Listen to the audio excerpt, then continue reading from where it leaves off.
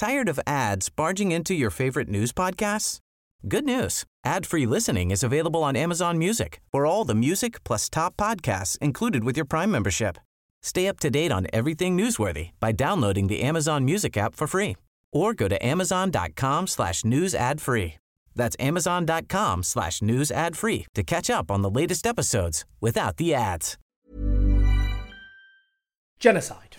That is a word which should be used sparingly, always. There are many horrors and atrocities committed throughout history which are hideous enough on their own terms without constituting genocide. Now, in my own view, when there are those who are specialists and experts in the field of genocide, when they start warning about genocide, then I believe the very least you can do is to sit up, listen urgently because of the obvious stakes involved. Now, this brings me to Craig Mokhiber. Now, he is the director of the New York office of the UN High Commissioner for Human Rights. At least he was, because on 28th of October, he wrote to the UN High Commissioner in Geneva, Volker Turk, and in that letter, he wrote, "This will be my last communication to you." That's because he resigned. Let me just read what he wrote, and please do listen carefully. "I write at a moment of great anguish for the world, including for many of our colleagues. Once again, we are seeing a genocide unfolding before our eyes, and the organisation that we serve appears powerless to stop it. As someone who has investigated human rights in Palestine since the 1980s, lived in Gaza as a human rights advisor in the 1990s, and carried out several human rights missions in the country before and since, this is deeply personal to me. I also worked in these halls through the genocides against the Tutsis, Bosnian Muslims, the Yazidi, and the Rohingya. In each case, when the dust settled on the horrors that had been perpetrated against defenceless civilian populations, it became painfully clear that we had failed in our duty to meet the imperatives of prevention of mass atrocities, of protection of the vulnerable, and accountability for perpetrators. And so it has been with successive waves of murder and persecution against the Palestinians throughout the entire life of the UN. High Commissioner, we are failing again. As a human rights lawyer, with more than 3 decades of experience in the field, I know well that the concept of genocide has been subject to political abuse, but the current wholesale slaughter of the Palestinian people, rooted in an ethno-nationalist settler colonial ideology, in continuation of decades of their systematic persecution and purging based entirely upon their status as Arabs, and coupled with the explicit statements of intent by leaders in the Israeli government and military, leaves no room for doubt or debate. In Gaza, civilian homes, schools, churches, mosques, and medical institutions are wantonly attacked as thousands of civilians are massacred. In the West Bank, including occupied Jerusalem, homes are seized and reassigned based entirely on race, and violent settler pogroms are accompanied by Israeli military units. Across the land, apartheid rules. This is a textbook case of genocide. The European ethno-nationalist settler colonial project in Palestine has entered its final phase towards the expedited destruction of the last remnants of the indigenous Palestinian life in Palestine. What's more, the governments of the United States, the United Kingdom, and much of Europe are wholly complicit in this horrific assault. Not only are these governments refusing to meet their treaty obligations to ensure respect for the Geneva Conventions, but they are in fact actively arming the assault, providing economic and intelligence support, and giving political and diplomatic cover for Israel's atrocities. He goes on about how the media itself is in open breach of Article 20 of the International Covenant on Civil and Political Rights. This says any advocacy of national, racial, or religious hatred that constitutes incitement to discrimination, hostility, or violence shall be prohibited by law. He links this to how the media continually dehumanize Palestinians to facilitate the genocide. He refers to how human rights defenders and opponents of atrocities are being harassed and silenced. Listen to him. You can listen to what he said. You can listen to his logic, his working out. And he is far from alone. On the 19th of October, the United Nations published on their website a press release headed Gaza. UN experts decry bombing of hospitals and schools as crimes against humanity and call for prevention of genocide. They say, we are sounding the alarm. There is an ongoing campaign by Israel resulting in crimes against humanity in Gaza. Considering statements made by Israeli political leaders and their allies, accompanied by military action in Gaza and escalation of arrests and killing in the West Bank, there is also a risk of genocide against the Palestinian people. Who are these experts? The UN special rapporteurs, or variously, the human rights to safe drinking water and sanitation, on the situation of human rights in the Palestinian territories, on violence against women and girls, on internally displaced persons, on the right to food, on the right of everyone to the enjoyment of the highest attainable standard of physical and mental health, on adequate housing. In other words, many of the special rapporteurs specialising in the very basics of human existence. Now, in The Guardian last week, an article headlined "Israel must stop weaponising the Holocaust" provoked widespread denunciation from cheerleaders of Israel's horrific assault.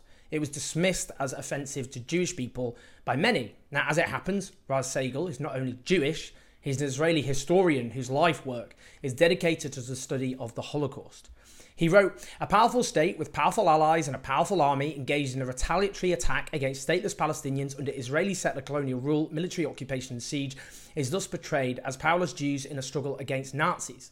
The historical context in no way justifies or excuses the mass murder of 1,500 Israelis on 7th of October, which constitutes a war crime and crimes against humanity." Quite right.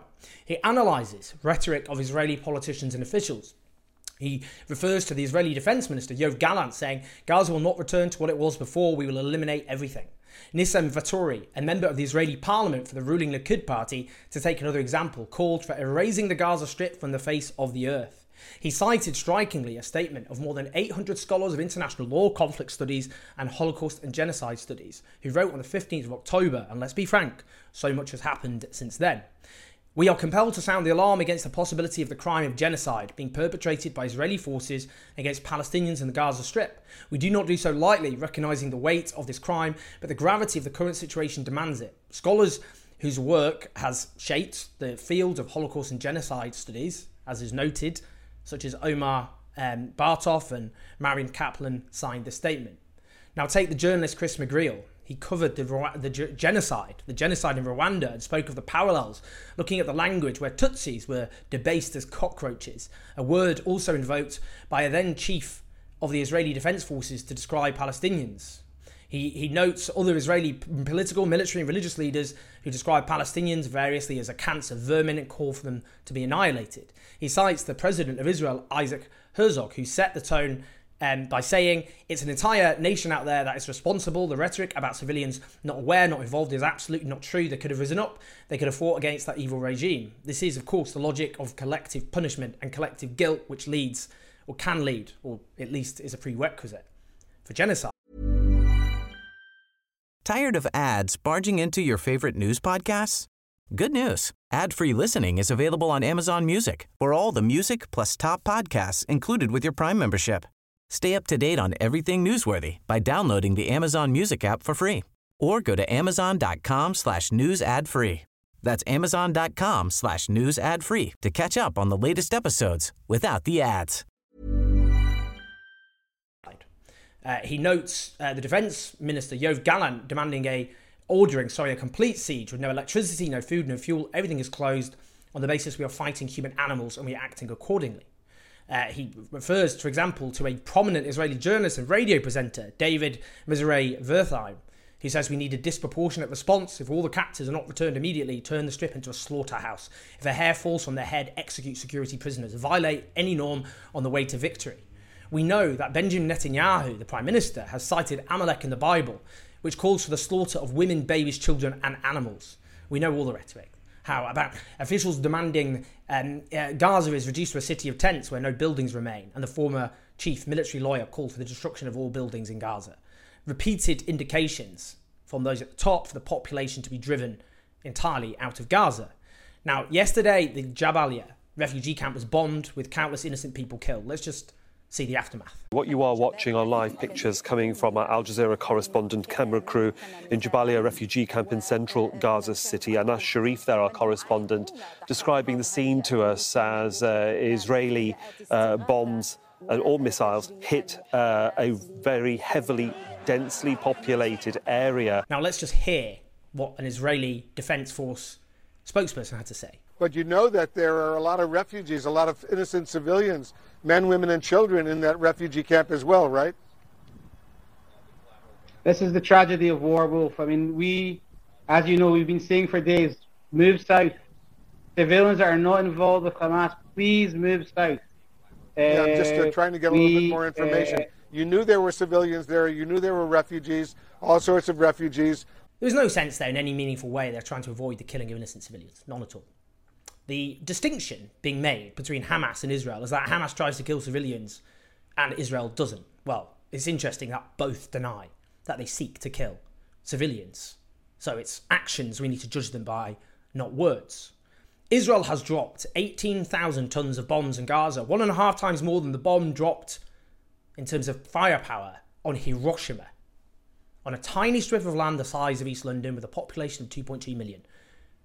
There is no sense whatsoever in any meaningful way in their deeds or their words, and they have said they are focused on damage and accuracy. There is no sense whatsoever they are trying to avoid civilian deaths.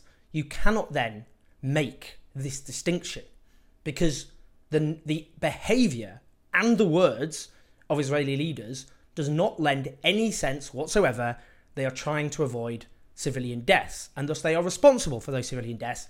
These are war crimes. Now look, 8,796 people as I speak are reported to be dead in Gaza, including 3,648 children in 3.5 weeks. Now people go, oh, well, these are stats from the the Hamas-run health ministry. They're lies. But their statistics in previous rounds of violence always proved accurate, and they are validated by aid workers and others on the ground.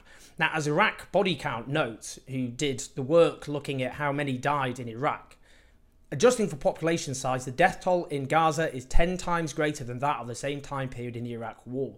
Let me refer now to Bosnia, a 3-year war, 1992 to 1995.